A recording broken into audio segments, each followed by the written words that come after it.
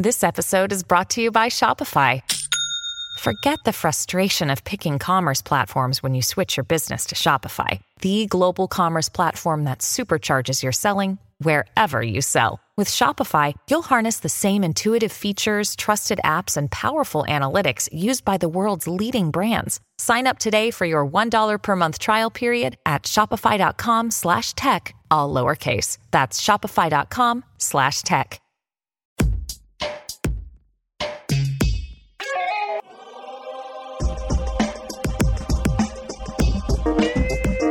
Welcome to the Drill Down. We've got business stories behind stocks on the move. I'm Corey Johnson with episode number 221. Well, just ahead, Hewlett Packard Enterprise rapidly transforming into a whole new software-driven business. And one of our favorite Drill Down guests gets ready to abandon his company. Fortunately, a lot of his customers might have beat him to it. And a fascinating conversation with Walkme CEO Dan Adika from Tel Aviv. He says the average company has over 200 mission-critical software applications, and to make it all work, you need one more, his. Yes, he makes that case, and it's an interesting one, but first, it's sponsor time. The Drill Down is brought to you by Braintrust, a global talent network that matches highly skilled technical freelancers with the world's most reputable brands. Braintrust has helped clients like Bank of America, Goldman Sachs, Porsche, Under Armour, and more build agile tech teams fast, at a fraction of the cost. Visit braintrust.com, that's BRAINTRUST.com, to learn more. All right, I'm Corey Johnson. Welcome to the Drill Down. We explain the business stories behind stocks and move. And joining me on the mic today, Siobhan Field, business journalist. She's written for Forbes and USA Today. She's a systems thinker. She's a PhD candidate, the pride of Melbourne. But you're in Sydney now? I'm in Sydney. You're back and forth. Yes, I go back and forth for stories up here in Sydney and then back in Melbourne. We've got some big tech unicorns that I'm reporting on right now in Melbourne. So that's exciting. It's the home city. Including my friends at Canva. I mentioned that to you when you were casting about for stories. Love my friends at Canva. Absolutely. And we are very proud of Canva here in Australia. That is the big success story of the last few years. And we're all eagerly awaiting an IPO. You have any information on that, Corey? I have nothing. I should give Melanie a shout. Melanie, one of the founders, who not only did I meet her at a beach in Maui, she funded her first round for that company with some VCs that she met on the beach in Maui kiteboarding. So cool. Do you know that story? I think, kite surfing, right? Yes. Yeah. I think I sent you the picture of Melanie and I lounging at the beach. She'd already raised, it was a year after she'd raised that first amount, but Canva's kind of like it's the, whatever Salesforce is to, like, I don't know, PeopleSoft CRM management, Oracle CRM management. Right, it's the on-cloud version. Canva's kind of the on-cloud version of Adobe products, Adobe Illustrator in particular, and it's doing just great. Global business, an important one. But we're going to talk about some publicly traded companies here in the U.S. right now. All right, beautiful. Corey, what stocks are you drilling down on today? I like it when you call me beautiful, Corey. Hewlett Packard Enterprise is a company that I just love to look at because, it's a piece of Hewlett Packard. Yes. Now, Hewlett Packard Enterprises, it trades with the ticker HPE. It has a market cap of about $22 billion. Shares had a strange day, down a lot at the open of the US market and in after-hours trading yesterday. And then it rebounded big time during the day to close up 3%. In the last 12 months, shares are up 27%. Now, the same kind of move happened when the company reported in the last quarter. So what is the story with HPE Enterprise? And why do people love to hate HPE, Corey? They hate HPE because it's part of HP. It was what it used to be HP, and HP was such a disaster for decades. I think I looked once, and they had taken one-time restructuring charges every quarter for something like 15 years or so. It was just a train wreck. So when they split the company up into Hewlett Packard and Hewlett Packard Enterprise, it looked like the enterprise company might be the one that was more struggling, more challenged, selling, among other things, computers, low margin things. But this company, the hardware side of the old Hewlett Packard, has done a great job selling servers, network equipment, data storage systems. They did report after the market closed on Tuesday of this week. And for the July quarter, was ho-hum, earnings up, or revenues up, I should say, just 1% from the previous year to $7 billion. They did sell a big piece that a Chinese, Hong Kong-based Chinese joint venture. They sold half of it, or 49. They owned 49% of this big joint venture. They're going to get $3.5 billion for it. That was announced during this quarter. It did not appear in the results this quarter. But again, the revenue's up 1%. Profits were up 11%, which shows that this is a company that's growing slow, but the profits is getting more and more profitable. But why, with such a sales improvement that was infinitesimal, would the stock be up so much in a year? As you mentioned, up 27%. It's all about what this company calls Intelligent Edge. A stupid name, I would say, if you ask me, but whatevs. Intelligent Edge up 53% in revenues, better than the 50% last quarter. It's now risen to become 19% of Hewlett Packard Enterprise when it was only about 10% 5 years ago. This is built on the carcass of an acquisition they did in 2017 of a company called Aruba. It is a highly profitable business, more profitable than the other parts of Hewlett Packard Enterprise. So again, if you look inside of Hewlett Packard Enterprise, you see this rapidly growing thing that is more profitable than the rest of HP or HPE, and it is growing faster than the rest of HPE. The best parts of HPE are growing to be a bigger part of HPE with profit margins in the high 20s. And that had CEO Antonio Neri very excited on the HPE conference call this week. I'm incredibly proud of the work we have done in the Intelligent Edge business segment. This is the opportunity I highlighted in 2018, where I said we will invest over the next 4 years to build the right solutions that ultimately will allow customers to drive what I call a data-first digital transformation. So it's a combination of things. Number one, return to work. Obviously, you need to have the right connectivity. Number two, in order to process the data, you need to connect devices and things that are essential, right, in order to provide the right cloud experience on those types of workloads and applications. But our portfolio is unique because we provide edge-to-cloud networking capabilities. Our strength obviously has been always in the campus and branch. We see that to transition to Wi-Fi 6. In fact, we shipped more than $30 million ports so far with Wi-Fi 6. By number of access points and ports, we are one of the largest, if not the largest, I will say. And also now that drags the 26 million ports we drove in the switching side, which was the thesis when I acquired Aruba in 2015. Over time, we have made this all cloud native, and we have added to it. And so as we look forward, what I'm excited is that we are delivering more capabilities and expanding our time with the same experience. So Siobhan, we've seen this twice now in consecutive quarters where the stock sells off because the results aren't super amazing at the top line, and that maybe they come up with a miss or a beat or whatever that stupid Wall Street lexicography is. But at the end of the day, they've got this thing growing inside of HP that looks just fantastic and profitable. Even when some big tech budgets are pulling back on everything except for AI, these guys are getting a benefit. Yeah, you mentioned AI there, Corey. And when we look at Intelligent Edge, is that an AI-driven product? Is that a part of their growth story? Look, any software written in the last 15 years has some machine learning into it. And so that someone can claim that something's AI and make a reasonable argument that it's in there somewhere.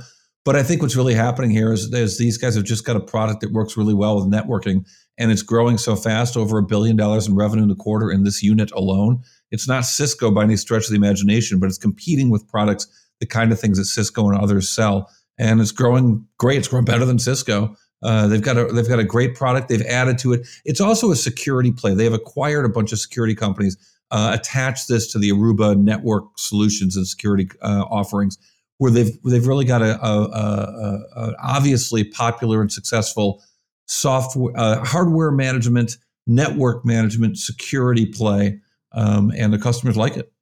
Yeah, sounds like they sure do. Look at that stock price go. Corey, what is your next drill down? I want to look at an old favorite of ours, DigitalOcean. DigitalOcean Holdings trades with the ticker DOCN with a market cap of about $2.5 billion. Shares were down 14% this week. but for the last 12 months, shares are down 34%. So what is the story with DigitalOcean Holdings? Well, as our longtime listeners or occasional listeners who listened to episode 82 years ago or episode 184 at Christmas time last year, DigitalOcean was a focus of ours. The stock price on both of those occasions was about, $40. At one point, the stock went from 40 to 140, right back down again. Now it's at 28, as you mentioned, down quite a bit. Yancey Spruill, super nice guy, great guest. He took this company that was kind of had its roots in being a website builder for small businesses and then kind of offering it as a cloud service offering for small business, kind of Amazon Web Services focused on small businesses. Well, that's a tough competitor if you're going to pick Amazon Web Services or Google Cloud or Microsoft Azure.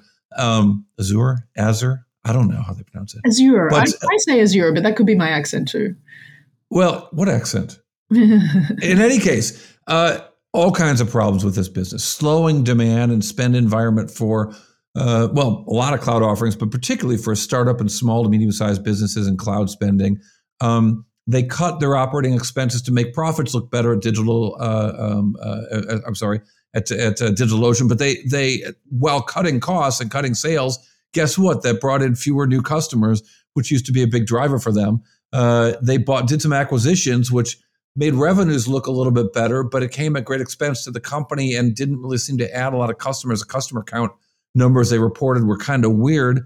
And the average revenue per customer for most of their segments had been flat to down in many of the recent quarters.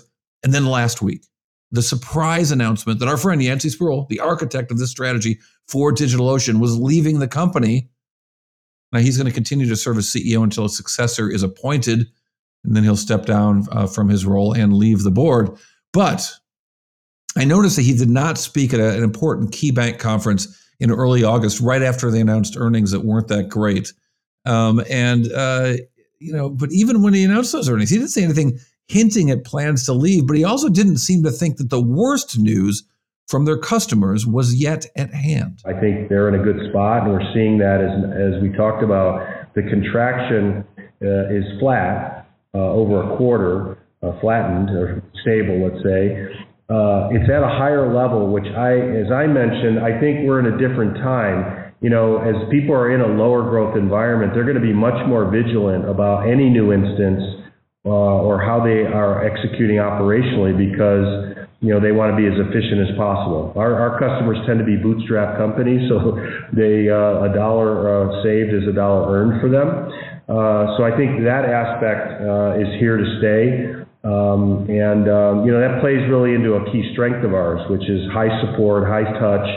We engage with our customers on how to best use the cloud. Our community investment, our tutorials, are also involved in that. And so I think the churn, that's why I'm so heartened by churn being flat relative to when this whole slowdown started, because it reflects the fact that our value proposition is very high. Even in a challenging environment, we're able to help our customers through it, and they're sticking with us, which is going to be critical. We said we're seeing their slowdown in their growth.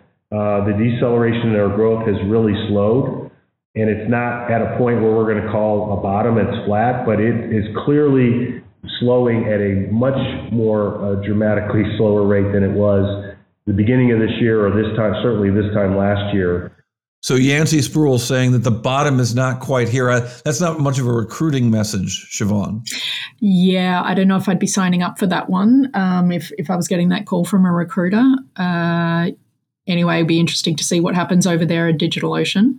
Yeah, it's a $2.5 billion company now that was well over a $10 billion company not too long ago. But who knows what the potential is for a business that's got to compete with Microsoft and Google, or Alphabet, I should say, and Microsoft and Amazon. Those are some big behemoth tech companies to take on for sure.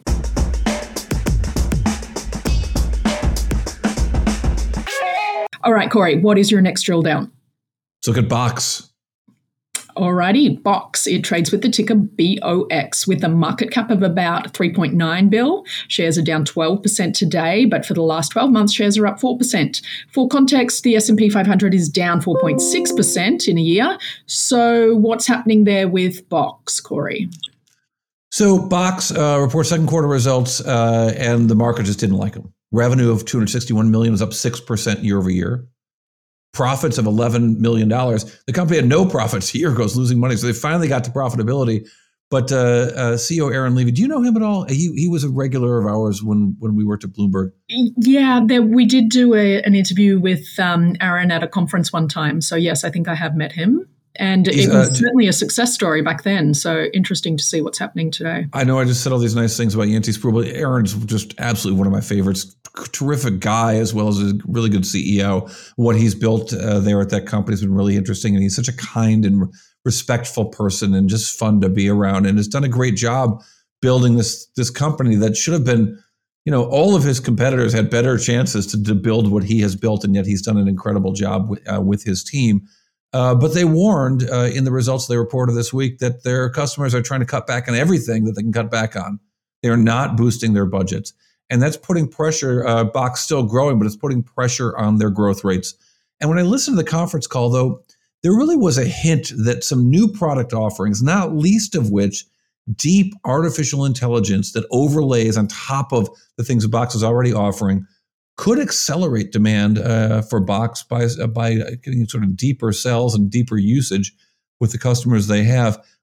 You listen to this, tell me what you think from what Aaron Levy had to say this week with Box earnings. I think, while we do see headwinds from macro standpoint, healthy pipeline build, the customer conversations we're having, I think would definitely lead us to still making sure we're driving the top line growth side. So as we just think about these toggles, whether it's our product roadmap, the strength of our suite offering, the momentum we're seeing as a result of the AI conversations that are, albeit early, I think we're certainly much more focused on going into next year, keeping a healthy level of driving demand. So, I would just make sure that we're thoughtful about that. So it really seemed to me, and again, knowing him too, knowing how cautious he is, Siobhan, that if he says better times are ahead and that they're investing a little bit, but there's a turn coming, which is exactly the opposite of what we heard of the much smaller DigitalOcean, that if he says there's a turn coming and he's feeling that the bottom has been reached, I think that's kind of where they're at. And I do think that they really think AI is driving that. And lots of companies are jumping up and down talking about AI, but I know from Box's history that when they say something's going to happen, they do it. And Absolutely. so we'll see what we get here. And I promise, dear listeners, we will have him on the show very soon. All right, Aaron, we want to see you. So come back and talk to us on the drill down soon. And interestingly, Corey, I'm hearing the same thing down here where there's just such a mixed bag of approaches to what's happening in the macro environment and where things are going to go. So very interesting to see our last two companies that we've drilled down on have a very similar approach. Yeah, and I think that it's also a trend that we hear in technology right now, where the things that are directly connected to AI, there's spending to get ready to deliver AI to customers. It's not clear if the customers are spending on AI yet. They might be, but that part's not clear. But it is very clear that the ramp to AI is a big place to spend. And if you're an NVIDIA or somebody selling the ability to, or an OpenAI for that matter, you're selling the ability to get on to an AI future. Those businesses are doing well right now in big tech. We saw OpenAI's results yesterday, over $1 billion, another unicorn. So look, there's no doubt that for this year, next year, and who knows how long AI is the big story. And for every earnings call, we want to hear what companies and how they're approaching AI. And if they're not thinking about it, what do you think? They're going to get left behind? Oh, 100%. I don't think there's any business that's not going to find a way to improve them to what they do with AI. And I think that it's I'm doing a lot of work with what we do with the Drill Down and with Business Podcast Network to just simplify our systems and look at every single business practice we're involved in and see if there's some way to automate it, some way to make it go work faster. I'm actually asleep right now. There's just a computer talking. I'm drunk in a corner somewhere. And no, that's not true. That's not trure. But no, I did think it was interesting to see the OpenAI, the story about OpenAI revenues. I don't think the company confirmed those. I didn't quite see it, but there were some stories out saying that they were near $1 billion in annual revenue as this early startup. Just fantastic. That was from a story in the information, and good on them for getting that. All right, well, up next, our guest, Walkme CEO Dan Adika from Tel Aviv. He has a preposterous and yet kind of believable story that the key to software bloat is one more piece of software, Walkme's software. You got to check this out after this. The Drill Down is brought to you by Era. Never miss another critical event or insight ever. With Era, customize your company watch lists and track key events, mentions, filings, and more, all within an easy-to-use, customizable interface. That's Era, AIERA.com. Hi, welcome back to the Drill Down Podcast. We're joined right now by Dan Adika, the CEO of Walkme. Dan, glad to have you on, joining us from Tel Aviv right now. Walkme is such a great name for a company. I want you to convince me the business is just as great as the name, but the notion that that users of technology products need help and companies need to know when they need help seems to be your reason for existence. Sure. So like the name Walkme, we're walking through people on top of applications. Obviously, the company went a long way since it started. We launched the product in 2012. But the idea is very simple. You need to think about it like a GPS. Like today, you would go from point A to point B. You will take your phone, you put an address, and just, you will follow the instructions. That's what we're doing for enterprise software. Now, in enterprises, business processes are very, very complex. So it's not that we're just showing you how to use the application and how to navigate the application, which will be the easy part. We're actually showing you how to complete the business process within your organization. And those business processes can be very, very complex. So on one hand, we're giving the employees much better experience. And basically, we're removing the friction and the burden, and we'll just, make their experience so easy so they can work better and be much more productive. On the other hand, for the company, we're showing them exactly where they need to improve, where they have bottlenecks. At the end of the day, it actually brings a massive outcome both to the top line and the bottom line for those enterprises. Let's talk a little more specifically. How is this different than, say, help desk software, or, well, let's refer to some specific examples of software that you help a user with. So companies installed some sort of enterprise-wide software application such as what? Salesforce, Workday, SuccessFactors, any Oracle product, Microsoft product. So ERPs, CRM, HCMs, things that employees touch every day. The average employee, by the way, uses anywhere between 7 to 13 applications a day. And all of those, Okta, another one, right? So all of those, which is interesting in itself because it sits off and is a layer on top of other things, but all of those software programs, all those companies provide robust help to their users. What is it that you're doing on top of that? Great. So they provide help how to use their software. But at the end of the day, we're giving the enterprise themselves the ability to build and create the help based on their own policies and instructions. I would give you a very simple example. Expense reporting, right? So you go to, let's say, Concur in order to, fill out your expense. So Concur, the SAP product, right? Yeah, SAP product can help you with like, hey, this is how you do the expense. But the real challenge is what's your company policy? What happens if you're flying over 7 days to this country and then you need to upload this document? Each company doing it a little bit differently. So we're giving them an editor when, let's say, the HR or finance can go and build those instructions and flows and push it to the employees to show the employees how to do the right process. But in order to really understand it, what companies are doing today? Today, you are, as an employee, get an 80-page PDF handbook with all the processes. If you need help, you're going to your IT or you're opening a ticket, and then someone's sending you this instruction to the intranet or to the knowledge base of the company, and you need to go and follow those pages with arrows that explain you what to do, and then you need to go back to the app and do it. Walkme, just doing it in the app with you as you do it.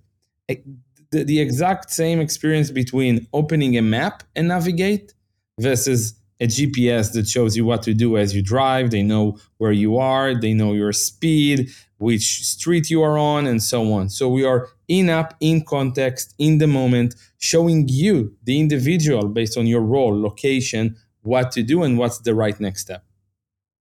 And it seems that it also provides the opportunity, and reading your investment, your SEC filings and some of your investment presentations are still not clear to me, but it seems at least the opportunity is there to work across platform, right? You could work on Concur, and it might interact with, I don't know, a Workday HR policy, and it might interact with the data as it's stored on a Oracle server or Oracle database. Does it work in that sense as well? Exactly. Kind of stitching it all together? So we're looking at the business process that the employee needs to complete. Now, if that business process go across 2 or 3 applications, Walkme will go those applications as well. If it's 2, 3, 4, 5, doesn't matter. We care that you will complete the task and not just how to use the Oracle UI or the Salesforce UI. We care about how you complete the task that your employer wants you to complete. It's fascinating. And further along, when cliche I can't stand is one that you guys rely on. So please accept that this is my bias. I can't stand the phrase digital transformation because it's thrown around all over the place and has been for 20 years.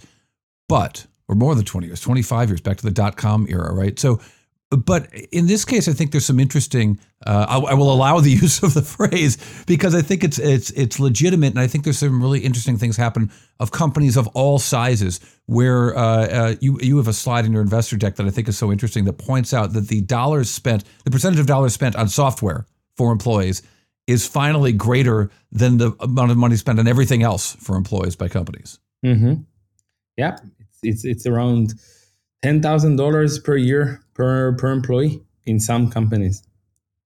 And the complexity is immense. That the average large company claims to have over 200 mission critical software applications. It's actually a paradox, right? Because you would expect productivity to be at all-time high, but the reality is that it's just becoming harder and harder and harder. And the reason is you have a lot of applications, a lot of startups, a lot of SaaS offerings. So you used to be an Oracle shop or a Microsoft shop or an SAP shop. Now you're not using a suite, you're using best of breed. So you're using 20 applications just on your CRM. You have your CPQ, your forecasting, and so on and so on and so on. And that keeps changing. And then on top of those applications, you have no code, low code. So you can customize it and build workflows and do a lot of things.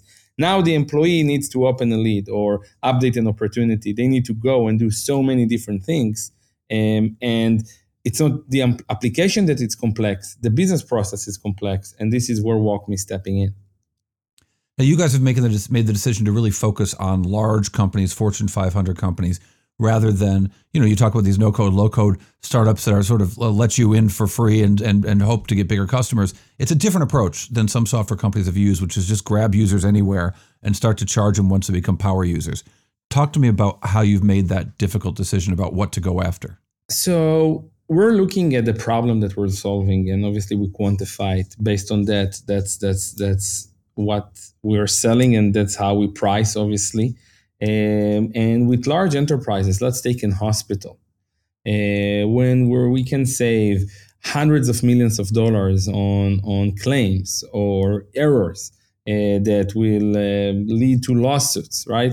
That's something that is a massive ROI for the hospital, therefore a massive ROI for us as well, because the business processes are much more complex and they're in a super high volume compared to a small company with 100 employees that don't have complexity, don't have processes, don't have a lot of compliance. They're still a tiny company that probably, most of the things are straightforward. Where it's starting to be complex is financial institutions, insurance, healthcare, obviously everything that goes to manufacturing and so on. So our sweet spot, I would say, is where it goes around 5,000 employees is like where we actually seeing massive ROI, but we're selling to companies above 500 employees. But yeah, the bigger the company, the more regulations they have, the more countries, languages, and so on and so on. the more they need, obviously, Walkme, because they have very complex operating, I would say, model just to, run the day-to-day. And it seems that you're getting growth within customers once you get your foot in the door. Yeah. We're starting with usually 1 or 2 use cases. And once they get it and they're like, wow, this is so much better than what we used to do, suddenly we're finding ourselves on 40, 50, 60 different applications within one organization. And therefore, we're seeing that really nice growth within our customer base. So you've recently seen a slowdown in revenue growth, I should say. And I wonder, to what do you attribute that and what's going on, right now? I'm not asking you to, pre-announce a quarter or anything, but I just want to know kind of what are the trends that you're seeing with your customers with spend? Because you've definitely seen a slowdown in growth of late. Sure. So we saw a few things. Obviously, companies are much more prudent with their budgeting approvals. So deal cycles become longer. It's not that you're losing the deal. It's just instead of 3 or 4 months, now it takes 7 or 8 months because they need 2 more approvers and so on. So it just become harder to get the budget finalized and basically execute the deal. So that's one thing. Second piece, different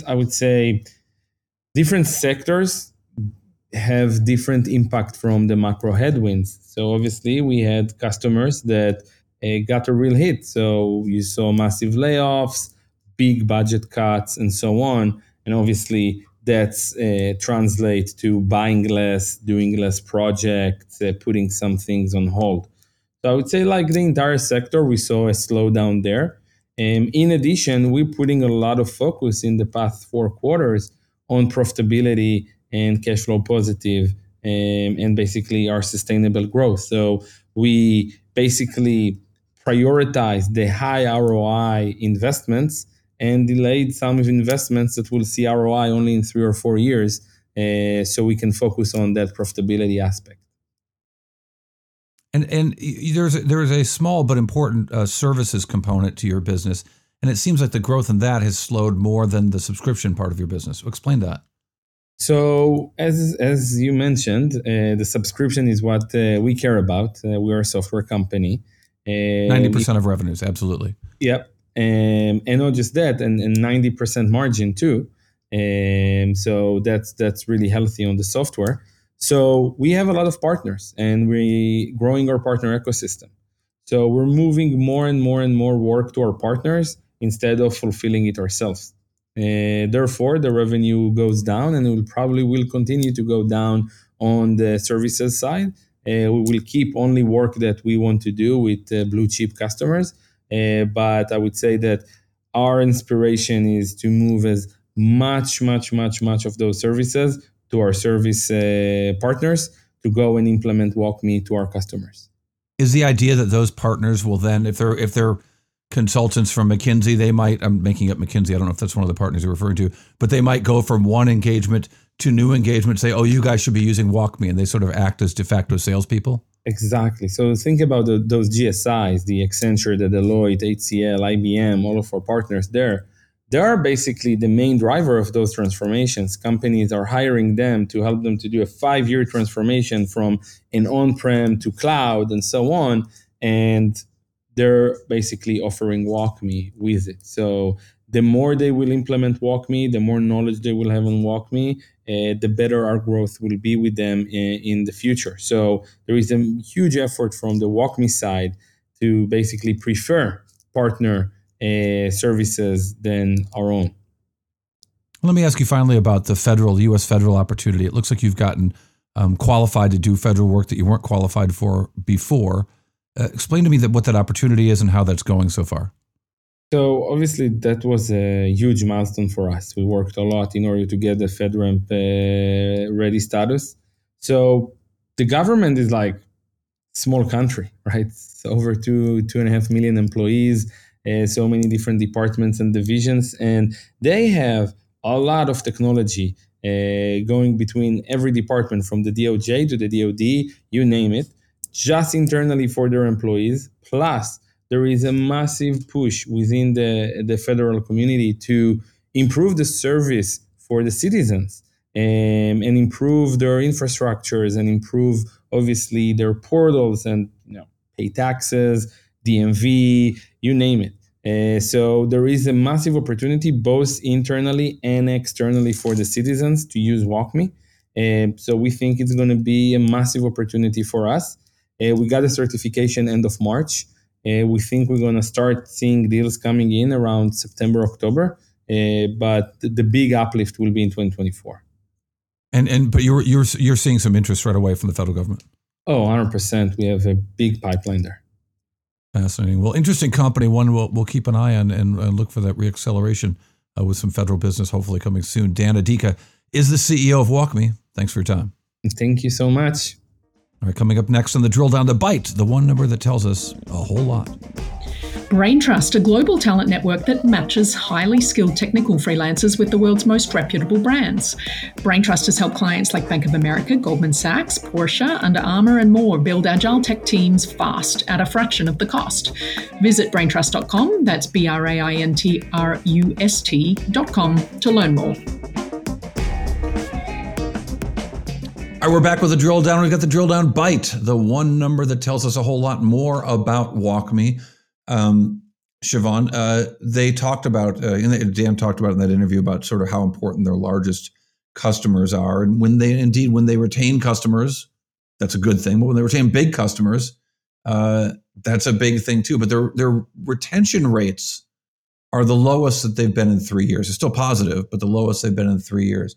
But from their largest customers, they've retained 113%. There's your number, 113% of their largest customers have stuck with them, even though that's kind of the lowest retention rate of their overall customers they've had in a while. So the big customers, indeed, early in the show, we talked about DigitalOcean and how their small business customers may be bailing and certainly aren't spending more. Walkme adding large customers and keeping those large customers is helping this business do well in this time of odd tech spending growth. Thoughts? Yes, Corey. It's an incredible story, and we'll be watching Walkme, right? Like, what is next for them? Yeah, absolutely. And I was really shocked by, and did lots more digging into this, that the notion that there are 288 mission critical applications for most companies, most big companies. I can't imagine it can actually be mission critical if there's 288 of them for every company, but who knows? I guess when you've got a company where someone's using Monday and someone's using Asana and someone's using Google Sheets and someone else is using Excel and someone's using Zoom and somebody else is using WebEx, and they all find those things mission critical. You just described my day going from one app to another, Corey. It's insanity. Yeah, there doesn't seem to be one sort of central place that everyone is. Zoom was the big thing during COVID, but now things are splintered off. And when someone tells me they want us to do a meeting on Microsoft Teams, I'm like, really, Microsoft Teams? That's really a thing for everybody. Anyway, I mentioned I was using AI in a lot of our things. I've been using AI. I've been using DALL-E and the Microsoft Bing image creator to create images for social media posts for the Drill Down on the @DrillDown Instagram account. You can also see in my Twitter @CoreyTV. All right. I will take a look at that. And my Twitter @SHIVAUNE, I don't have a generative AI image on there. Do you have one yet, Corey? Not yet, but there's lots of posts from the creator of generative AI. Last thing, what are you working on, Siobhan? What have you been looking into lately? Oh, we just had a report come out here in Australia on Netflix subscriber loss. So as we all know, Netflix is clamping down on password sharing. And from what I understand, there hasn't been a huge impact on subscriber numbers in the US. But you know what?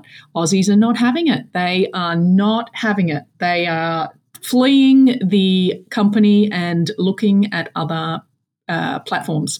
So, yeah, that's one I've got out now, and a couple of other stories I'm working on where we've got the latest issue of the magazine coming out soon. So lots of interviews on that maybe I can talk to you about next week, Corey. I'll look forward to that. But I'm hoping that Netflix password sharing continues in my family, because if I change a password once in a while, my kids in college actually have to call me a lot. Well, there you go. See, there is an upside. There really is. I might weave that into the next story I write on Netflix. All right, there we go. The Drill Down is a production of the Business Podcast Network. It was produced by Isaac Webster, our executive producer. Siobhan Field joining us as our fabulous co-host this week. Ben Wilson, our editor extraordinaire. The Drill Down, as I mentioned, a production of the Business Podcast Network.